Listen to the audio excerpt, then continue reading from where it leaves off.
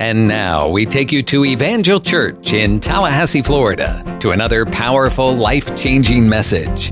For more information, visit our website, evangelag.org. Well, good morning. If anybody like me went to Costco yesterday, you could use today's message on anger. Oh my gosh, Costco on a Saturday, I've lost my mind. But so good to have all of you here today. As Andrea said, we're in week 3 of our Mood Swingers series, and we're going to be looking at anger and bitterness today. This series really, if today's your first time maybe with us in person or first time watching online, first things, welcome. It's so great to have you here today. But this series has been really a series that's been looking at some of the emotions, the feelings that we all experience, right?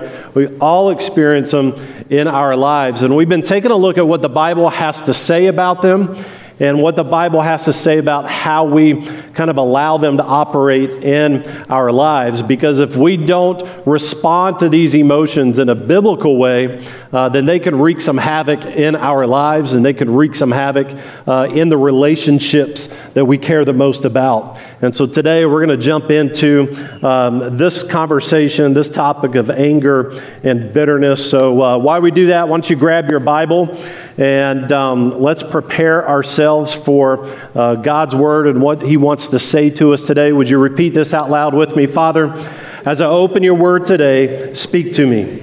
May I have ears to hear, a heart to receive, and the courage to respond. In Jesus' name, amen. So there's a lot of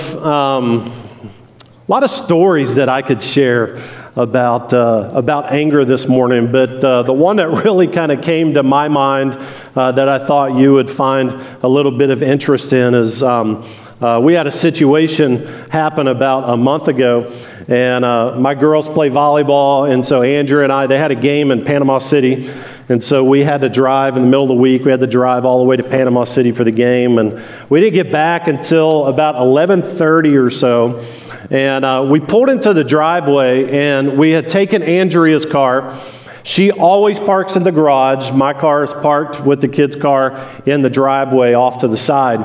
And about 11:30 at night, we come pulling in, and I'm driving, and we pull into the driveway, and I kind of unusually have to kind of maneuver around my car to be able to get into the garage. And Andrea looks at me as I'm kind of maneuvering into the garage, and she's like, "Babe, man, you parked really bad today." And I was thinking, did I? Like, did I? And I got into the garage, and I got out of the car, and I started looking, because as a guy, I gotta prove that I'm right, you know. And so I kind of look, and I look at the car, and you see, when I back my car into the driveway. When I back, I've got a little camera, and I'm about 6 inches off the edge of the driveway every time. Yeah, I mean, I got it to a T. I see the lines in my camera, and I know exactly how to back up, and so that's where I park. Well, my car was like 2 to 3 feet off of the edge of the driveway, and then it was shift over to the side a little bit. And I looked at her and I said, "There is no way that I parked my car like that. Jeremiah took it."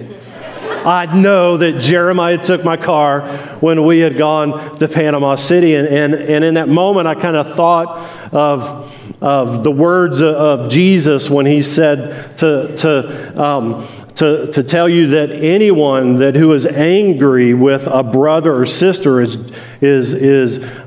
has judgment on them, like is subject to judgment. And I thought about those words, and I thought, well, thank God he said nothing about kids, right? Just brothers and sisters. And so, kind of long story short, fortunately, he did take my car. He had taken it to Subway to get a sandwich, and without asking, and so I had to process a little bit of anger. And I tell you, I'm glad that I was able to process through that in a healthy kind of way, because if I had not, then I would miss out on the rest of the story. And the rest of the story is where it gets really great. So a couple weeks later, our family is in Andrea's car, and we're driving to Orlando to meet some friends from Washington that had come into town. And we're on Coastal Highway. And Coastal Highway we live in Crawfordville, so it's there kind of the south end of Crawfordville, and we're kind of making our trek east on Coastal Highway towards Orlando, and all of a sudden Jeremiah's in the back seat, and he's like, and we come past a Subway, and he's like, "Oh, that's the Subway I went to." Now, this Subway is 30 minutes away from our house. We have a Subway that's like 2 minutes away from our house, and this is the one that he chose to go to. And so I'm just kind of like, I'm processing a little bit, and so then he begins to share the rest of the story. And the rest of the story is, as he pulls into the Subway, and he gets out of the car, and he walks inside, and the person that's working behind the desk and making the sandwiches and stuff looks at him and is like, "Man, that's a really nice car." And Jeremiah's like, "Oh, thank you. Just plays it off like it's his car. And here's where it gets really good. And so the guy says to him, "Man, what did you do to be able to have a car like that?" And I mean, his quick wit to have a response in this moment is priceless. He looks at the dude and says, "Oh, I made it big in the stock market." Oh my goodness. We'll talk a little bit about honesty in the weeks to come, but when I think about anger, I think of really all of the emotions that we feel, but especially anger. Anger is an emotion that God has created us to feel. I think sometimes we can feel guilty when anger begins to stir, but it is a emotion that God has really created us to feel. And it's emotion that kind of triggers, that kind of says, hey, there's something a little off, right, with this situation or with this moment. I like to think of anger kind of like a smoke alarm. We all got smoke alarms in our house, right? They're the ugly little white things that are up on the ceiling, and they can get pretty annoying because when the batteries go low, they start chirping.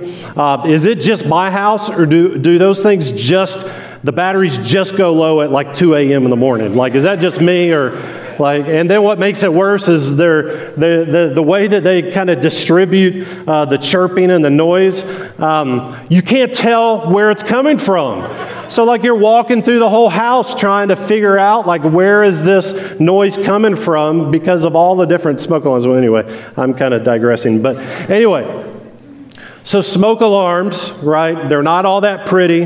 They can be kind of annoying at times, but they're important to have in our lives because they warn us that something's wrong. And that's what anger does for us. It is this internal alarm inside of us that is beeping, that's saying, hey, something's off, something is wrong. And the reason why it's important for us to understand that this is an emotion that God has given us is because there is a righteous anger and there is an unrighteous anger. Like, why would God give us something that would be an alarm if it's immediately bad? Like, it could warn us that something's wrong, but it doesn't necessarily mean that that thing that is wrong is bad.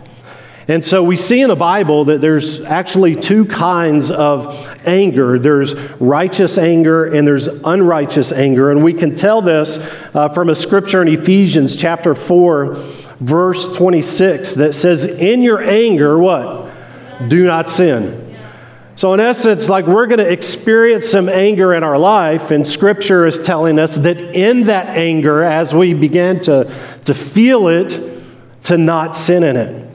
And I think of Jesus, and I think of his life when he was here and the times that he was angry, the righteous anger that we see him exhibit in his life. Like, he exhibited anger, righteous anger, when the religious people had this higher value on following rules than caring for other people. He got angry. He got upset when the kids were being pushed aside. In fact, Jesus has a really special place in his heart for kids.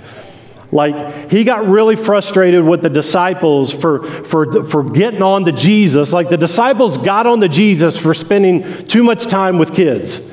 And Jesus was having nothing of that. And it makes me kind of think, like, if we're going to be a church that is really all about what is the heart of Jesus and us be that to our community, then we've got to be a church that's all about the next generation, that's all about pouring into kids and teenagers and young adults, because Jesus had a special place even in his heart for that age group.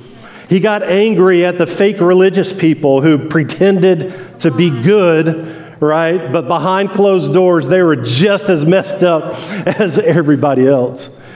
He got angry at the religious people who were so stuck on their own preferences that those preferences would build walls that would separate lost people from God.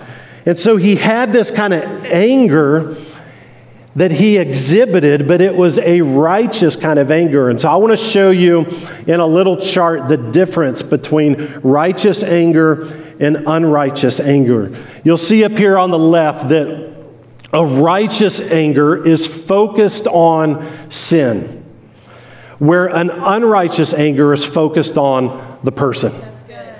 So this is something I want to dig into this for just a second. Focused on sin, the anger that we feel regarding racism, right, which is wrong and not biblical because we are all created in the image of God, is an anger that is okay to feel, okay? But when that anger shifts from a sin to where we begin to get angry at a group of people, then we are shifting from a righteous anger to an unrighteous anger. Does that make sense? Focused on sin, a righteous anger. Personally, I have a righteous anger about seeing babies aborted, murdered in the mother's womb. That is a righteous anger because I believe that to be a sin. Now, if I begin to exhibit that anger towards individuals that have made a decision either not to or to do it, my mom personally, when she was 17, had an abortion. So it's something that's kind of close to that would have been a brother or sister that would have been older than me. Right now, I'm the oldest. And so if we have this kind of righteous anger about the sin, that's fine. But if it begins to shift to a group of people or to an individual for the decision they made, that's when we begin to shift into an unrighteous anger. Another example of righteous anger is it tends to be something that's momentary. It's situational. It's like you're going to Costco and you get cut off 2 times on the way, you know. You're in Costco and there's so many people in there that you can't even walk in a straight line. You're just dodging everybody, right? It's a momentary thing. But unrighteous anger is something that is ongoing. It's something that's in our life that's just constantly kind of on repeat, that we are kind of going over and over and over again in our minds. Righteous anger, we respond with the fruit of the Spirit, where when we have unrighteous anger, we are responding with the works of the flesh, right? Righteous anger is an anger that is willing to forgive, willing to let go, willing to say, hey, if somebody says they're sorry and ask for forgiveness, you're letting go, right?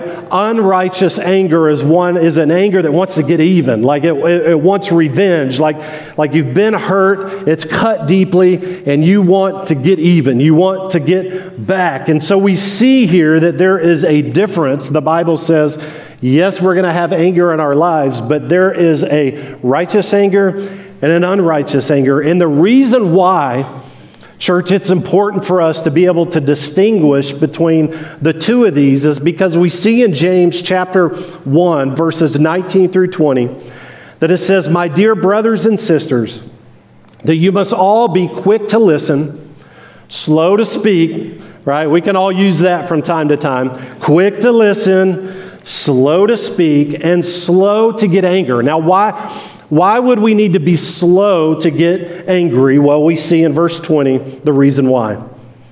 Because human anger, which is unrighteous anger, that it does not produce the righteousness of God. And we can have some anger in our lives, but unrighteous anger in our lives does not produce the righteousness of God. Now, it's really important that right now in this moment that you are beginning to recognize, hey, maybe there's some areas in my life that I've allowed the anger to begin to shift into an unrighteous anger. And it's important that you recognize that when we allow that to happen in our lives, that it does not produce the righteousness of God. In other words, we're not going to be able to live the life and experience the true life that God has for us when we're allowing that to take place. Like, it's going to negatively impact the relationships that we care the most about when we allow that anger to begin to happen in our lives. And even more than that, it's going to ruin our witness. Like, it just does not produce the righteousness of God. God has a standard. Now, I know this is hard for us to know nowadays because we kind of look at Christianity as my little compartment, and this is my Sunday thing once every month, and I'm good. But God does have a standard, like when we raise our hand, when we accept Christ, when we come to the altar, whatever that looks like, whatever that moment looked like in your own life, like, that's not it. Like, there is a process, a journey. That's why we use this word transformation. That's why it's a part of our vision. That's why we say it so much. You're probably sick and tired of the word transformation, but it's the picture of what our life is supposed to look like. Like, we're not supposed to just receive all that God has done for us and then go back living our own life. We're supposed to yield to this journey of transformation where we are becoming more and more like Christ. The Bible tells us that we are this righteousness, that we're actually supposed to pursue it.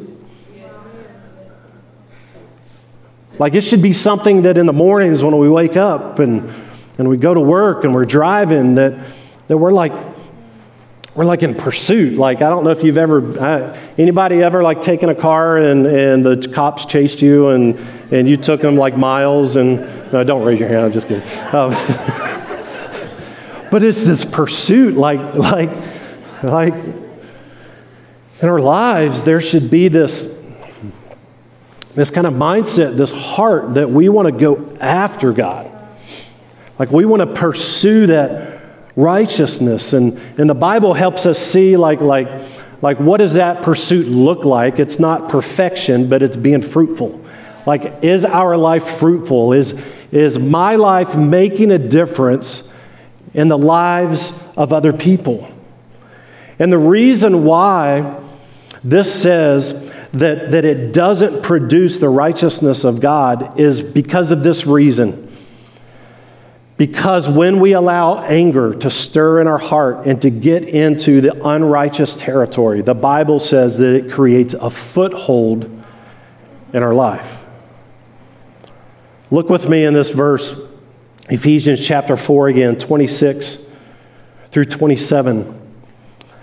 It says that if you're angry, and I kind of like the way that's phrased because it kind of gives us a little bit of space to know that it's okay to be angry.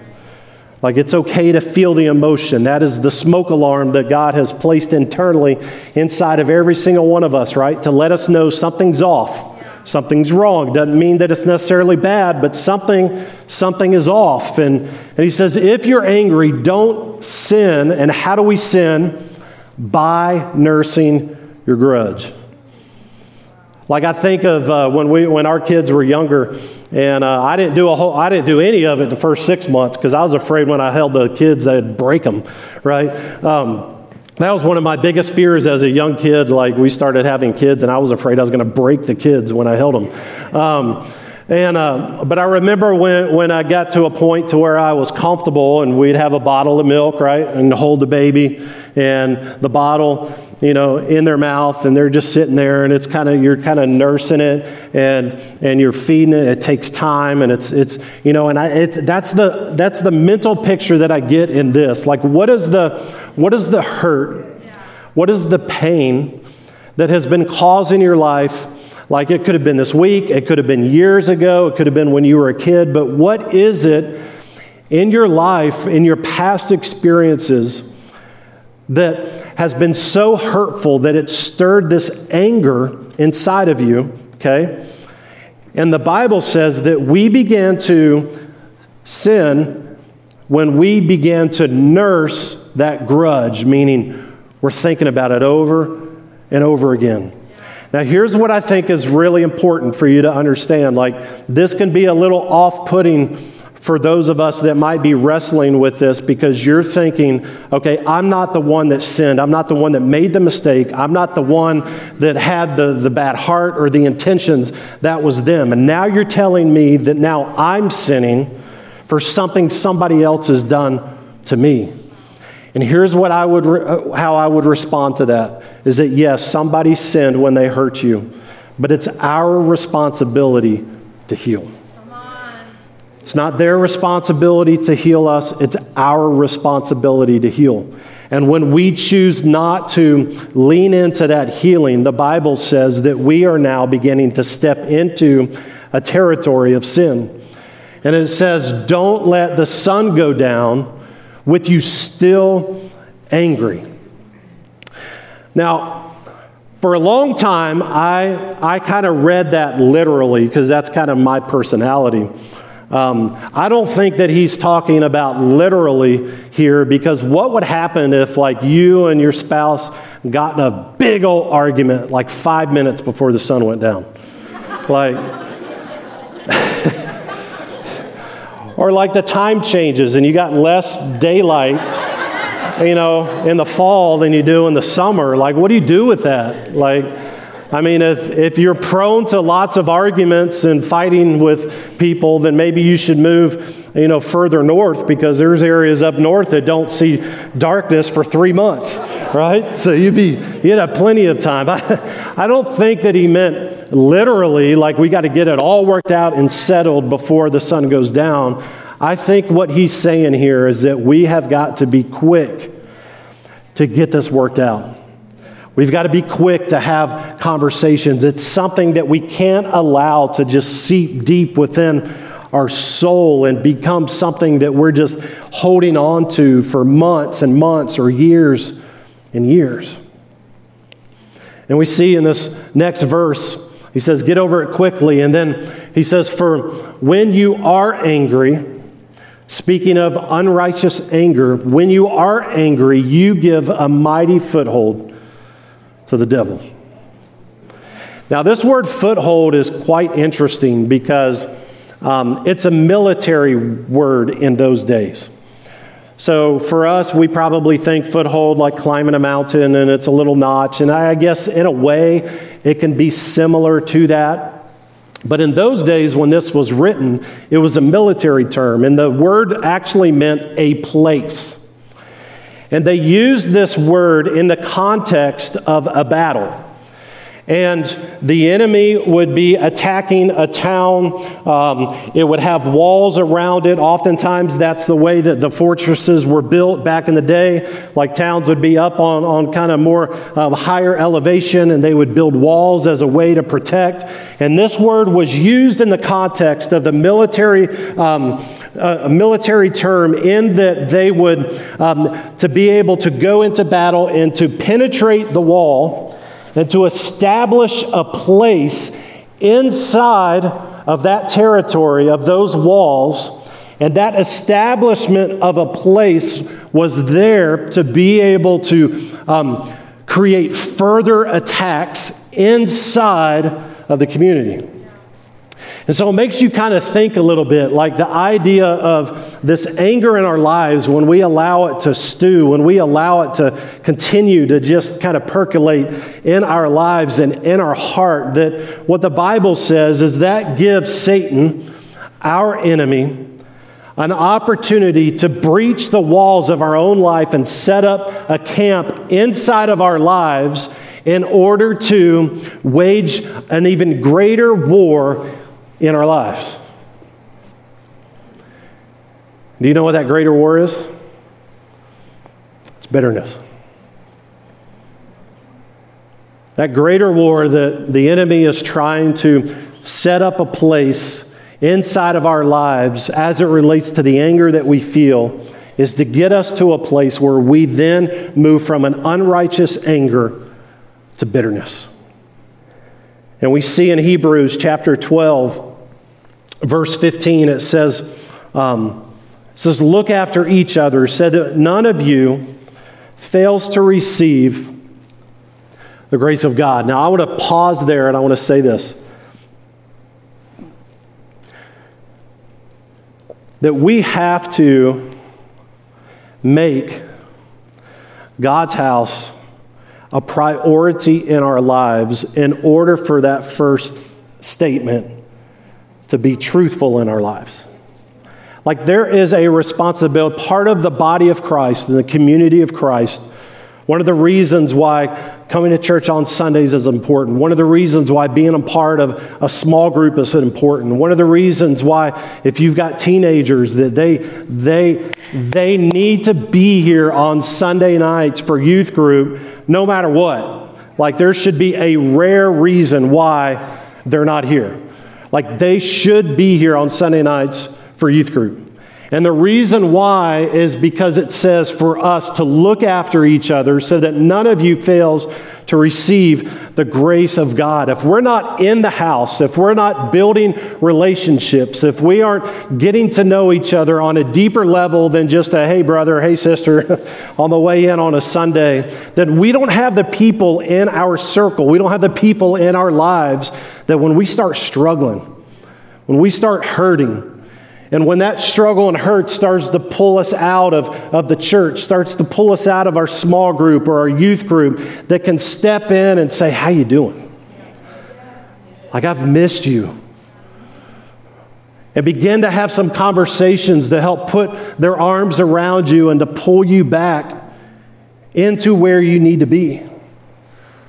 And so, friend, I'm telling you, like whether you're watching online or here, like you need to, like if you want God's best in your life and God's best for your family and for your kids and for your grandkids, like you need to be in the house. Like you need to be here. You need to get them to youth group. You need to put yourself or your family in an environment where they can experience the power and the presence of God in a mighty way. Sometimes, listen, if you're at home, like sometimes it'll happen on a couch, but we worshiped on a couch for like 3 months at the beginning of COVID, and it was different. It's different. Like a video and live stream is really a tool it was a tool for COVID at a period of time, and it's a tool for when we go on vacation or out of town. But I don't think it was ever intended that all by yourself on a couch at home, watching distant and removed from relationships, was ever intended to replace the community that we experience in a corporate gathering. And so I really want to encourage you, make it a commitment, make it a value to be in the house of the Lord. All right, here we go. Watch out. Now, when I see watch out, I circle it in my notes. I look at that as an offensive word, not like it hurt my feelings, but offensive rather than defensive. Like we need to watch out. We need to be offensive, like on the walls, right? Like the gatekeepers, like watching out that no poisonous root of bitterness, that it grows up to trouble you, corrupting many. That is what the enemy does with the foothold. That he begins to develop this bitterness in our heart. And I think of kind of the differences between bitterness and anger. Anger is something that's more short-lived, where bitterness seems to be something that's more over a long period of time. Anger is more of an emotional response to a present situation, like you get cut off at Costco, right? Or somebody pulls their cart at the grocery store in front of you, or somebody makes you really angry or whatever, not to make light of some of the things, but it's more of a present situation where bitterness is this recurring emotional response to something that's happened to us in the past. And the writer is saying here that this bitterness, that it produces this root of bitterness. And what does a root do? A root is always under the surface, right? It's hidden. Like for a period of time, we can hide it from the people around us. But what it says is that the more that we don't deal with that, and the more that we allow that to operate in our lives, the more that we allow that stronghold to be evident in our lives that the enemy creates through our anger and into bitterness, that it begins to grow. And it grows. And the bigger that root grows in our lives, the more that it puts us in danger and our lives in danger, and the more that it devastates the lives of those around us, the people that eat the fruit of the plant. And that's why bitterness is so dangerous in our lives, that it doesn't just ruin our lives, but it devastates the lives of those that are around us, those that we love and we care the most about. And so how do we get victory? How do we get victory over anger and bitterness so that it stops poisoning our lives and those that we love the most? I'm going to say this, it's not easy. Like, I ain't going to sugarcoat it and be like, oh, this is, it's not easy. I'm speaking from a guy that has experienced a lot of hurt and a lot of pain in childhood, growing up in a broken family with parents that were drug addicts and alcoholics. Like, I know what that hurt and pain feels like, and it's not easy to begin to get victory over that again. I kind of think of it like when you have a bad tooth, right? And you have a bad tooth and it hurts. And if you're like me, what you do is you choose to endure like months and years of pain because you're so afraid to go to the dentist and experience like an hour of pain that you end up enduring a lifetime of pain. And I think that that's kind of what happens in our life, is that the idea of letting go, the idea of moving on and not allowing that poisonous root inside of us to fester and to grow, the pain of that moment and what freedom might look like in our mind is so great, so big, that we end up spending the rest of our lives in even more pain and trauma because we're unwilling to walk through the present moment of finding freedom.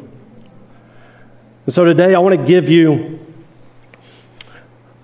some steps, and I want to tell you that one thing that's not hard, that is really the requirement for us to be able to move beyond our anger and bitterness, is this word, forgiveness. It's forgiveness. I told you it wasn't easy. It's not. I think of some of the stuff that I've lost in my life, and it's not easy. But Jesus has told us in Matthew 6 the importance of it. He said that if you forgive those who sin against you, that your heavenly Father will forgive you. But look at 15. But if you refuse to forgive others, your Father will not forgive your sins. So I want to give you 4 kind of quick. I know we're kind of hung out here for a little bit. I want to give you 4 quick steps to finding freedom from bitterness. The first one is this, we got to identify who we're angry with. The first thing, if that's you, if you're recognizing today, and you may even be angry at me if you're dealing with it. It's something. It's a foothold that the enemy just stirs inside of our heart. He doesn't want to let go of that place to be able to do further attacks. He don't want to let go of those strongholds. But we've got to identify who we're angry with. And so one of the ways that you can do that is to make a list. Make a list of who are the people in your life that have mistreated you. Who are the people in your life that you hope you never see again, right? And it's either because you just don't want to be around them or you're concerned what you will do, right, if you see them again.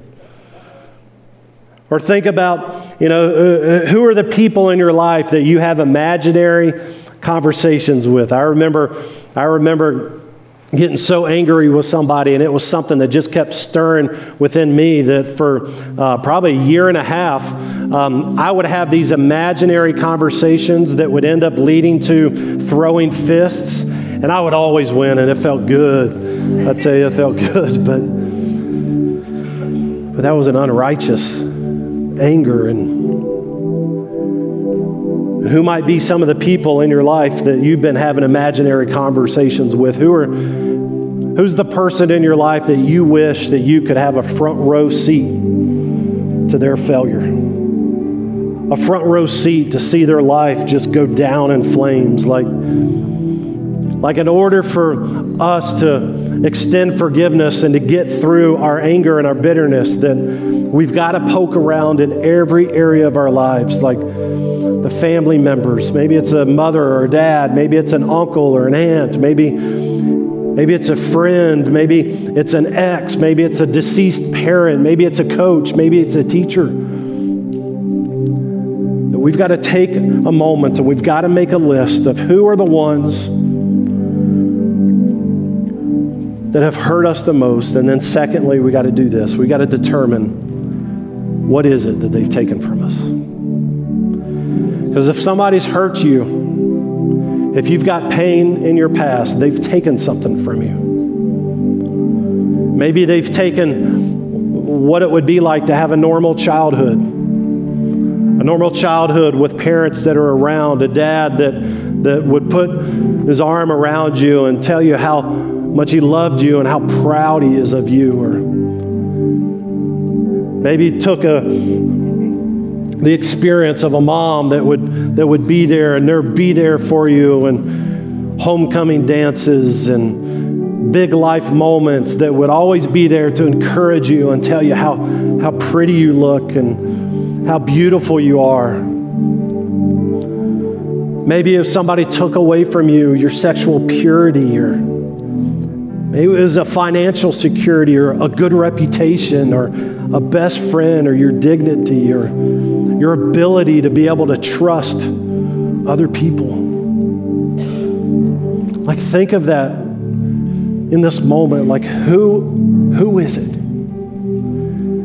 And what have they taken from you? And then the third, you got to recognize, and this is huge, that they can never pay you back for what you lost. You holding on to it, you rehearsing it in your mind, you acting out with revenge or attitude or whatever, it's not gonna restore what they have taken from you. Like, there's no way that an old friend can ever take back the hurtful words that they said. There's no way that a child can ever take back the torture, really, that they put their parents through because of all the bad choices that they made. There's no way that a parent can repay a child for the nights that they weren't home to tuck their babies in. Like, I stand before you, a man with hurts. I stand before you, a man with scars from his past. Feelings of hurt of a mother not being around. Feelings of hurt of a mother choosing drugs and alcohol over their own children. a hurt through divorce that makes you feel like it's all your fault, that it's your fault that they're not together anymore. Like, I stand before you, a man with hurts. But I stand before you, a man who's chosen to do the fourth thing, to let it go. To let it go.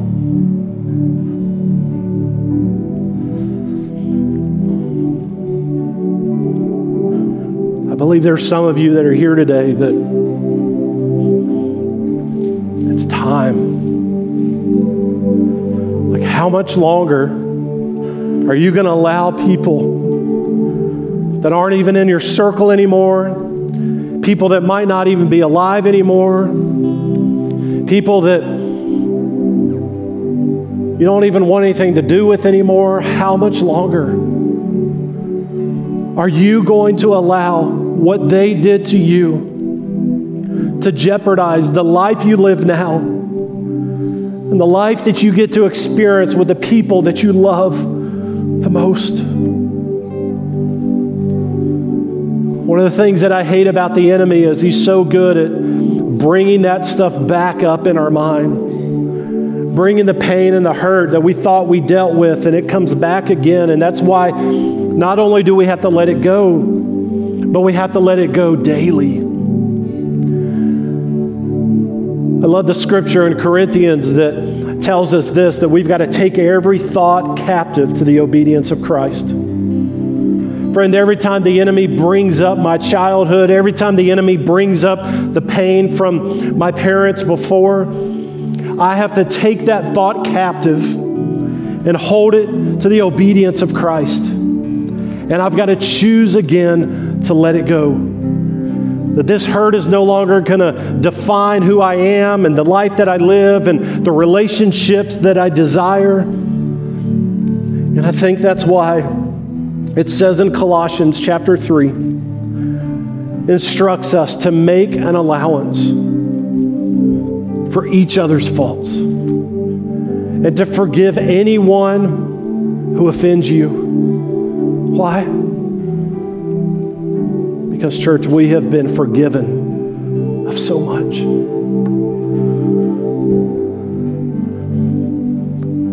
God doesn't sit in heaven angry with you and holding a grudge with bitterness because of all the times that you've let him down. He extends forgiveness. And friend, that's a characteristic of God that he desires inside of each one of us. That we would be a people that would not hold grudges, a people that would not allow bitterness to take root in our lives, but we would be a people that would take that hurt and pain to the foot of the cross and leave it there.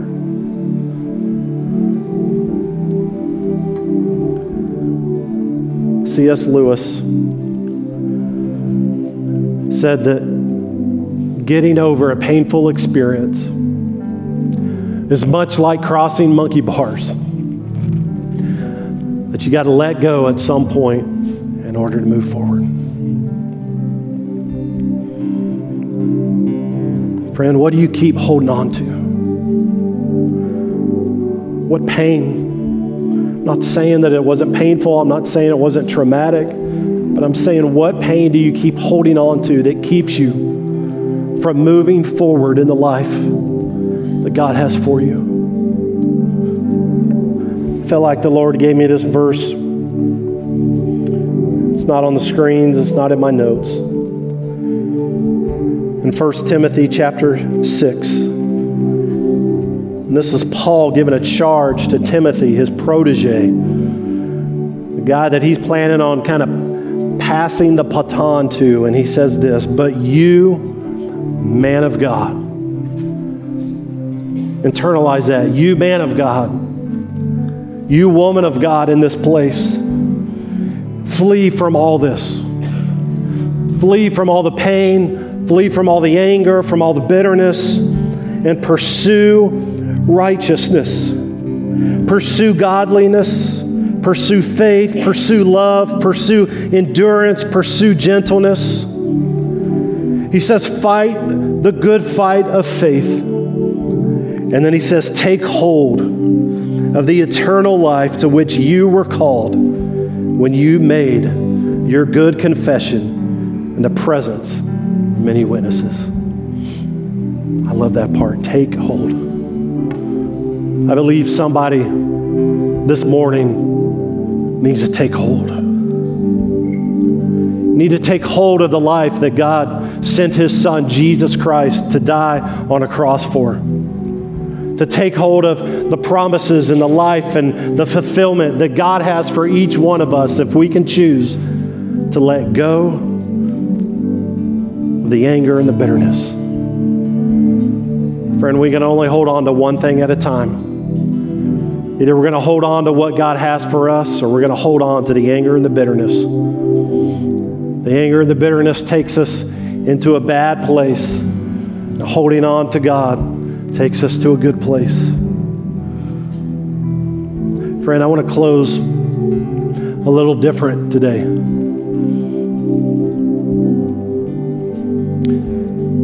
I really feel the desire, I feel the leading of the Holy Spirit to pray for some people today that are struggling with anger and bitterness.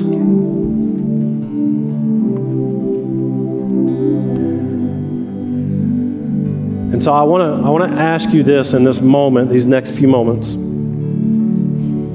want to ask you to be respectful to the Holy Spirit. If you're a Dream Team member and you end up having to get to a spot to serve the people here, that you do that discreetly and be sensitive with that. But here's what we're going to do, is we're going to go into a song of worship for just a couple minutes to begin to prepare our heart. And then I'm going to give you an opportunity to respond in this moment by getting out of your seat and coming forward. And Andrea and I want to personally pray for each one of you that today you're done. Like today, you're no longer going to allow the anger, and the bitterness, and the hurt of your past to define or dictate the future that you experience. Would you stand with us today? Let's sing together. We pray right now that God uses this message to plant good eternal seeds deep into your soul. For more information, visit our website, evangelag.org. Evangel's all about making the name of Jesus famous and his church glorious. We love God, love people, and love life. And we're here for you, working to help draw people from impossible situations into a loving and friendly circle of hope where answers are found and acceptance is given. We invite you to join us for any of our services, Sunday mornings at 10:30 and Wednesday evenings at 7. We're located at 2300 Old Bainbridge Road in Tallahassee. We have fantastic programs for kids and youth and small groups to make deeper connections. And we pray that God blesses you richly and abundantly as you continue to seek Him first in all of your life.